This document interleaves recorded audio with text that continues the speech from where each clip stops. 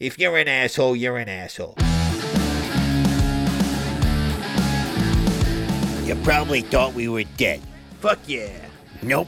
Just drunk as shit the past few years at Chowderheads. I've gotten really tired of his stuttering nonsense. Tom discovered we could probably make some dough doing this podcast. Maybe Johnny and I should do some reconnaissance. We're just like 1,000 other fucking podcasts out there. So the cable guy shows up early for once in his miserable fucking existence and called me and said, "Sir, I'm at your house."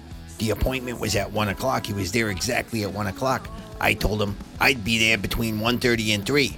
How do you like that, motherfucker? We're gonna cover hard-hitting subjects. And we're just gonna talk about shit that we always talk about.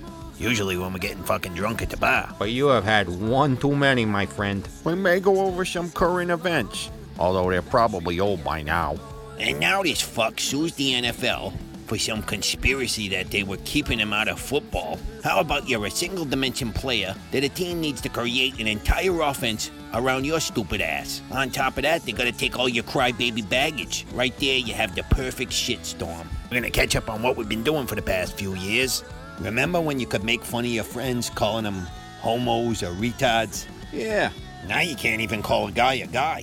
Holy shit. Isn't that what he is? No, now there's like 753 genders or something. Well, you mean the she-male thing? Fuck you, John. I think I threw up at my mouth a little this time thinking about that big veiny bastard. We may have some interviews with some old friends. So we called this shithead the other day to catch up and see what's been going on in his life since the debacle that was Boston Brood the movie. What's your fucking problem? Don't I have a restraining order on you? Next week we'll have Blame It on Kane on the show. Seriously though, do you guys just get fucked up on tour every night and watch groupies fondle each other? Who the fuck would want to listen to you guys? I don't know, I'm not really the demographic. What the fuck is this, Tommy?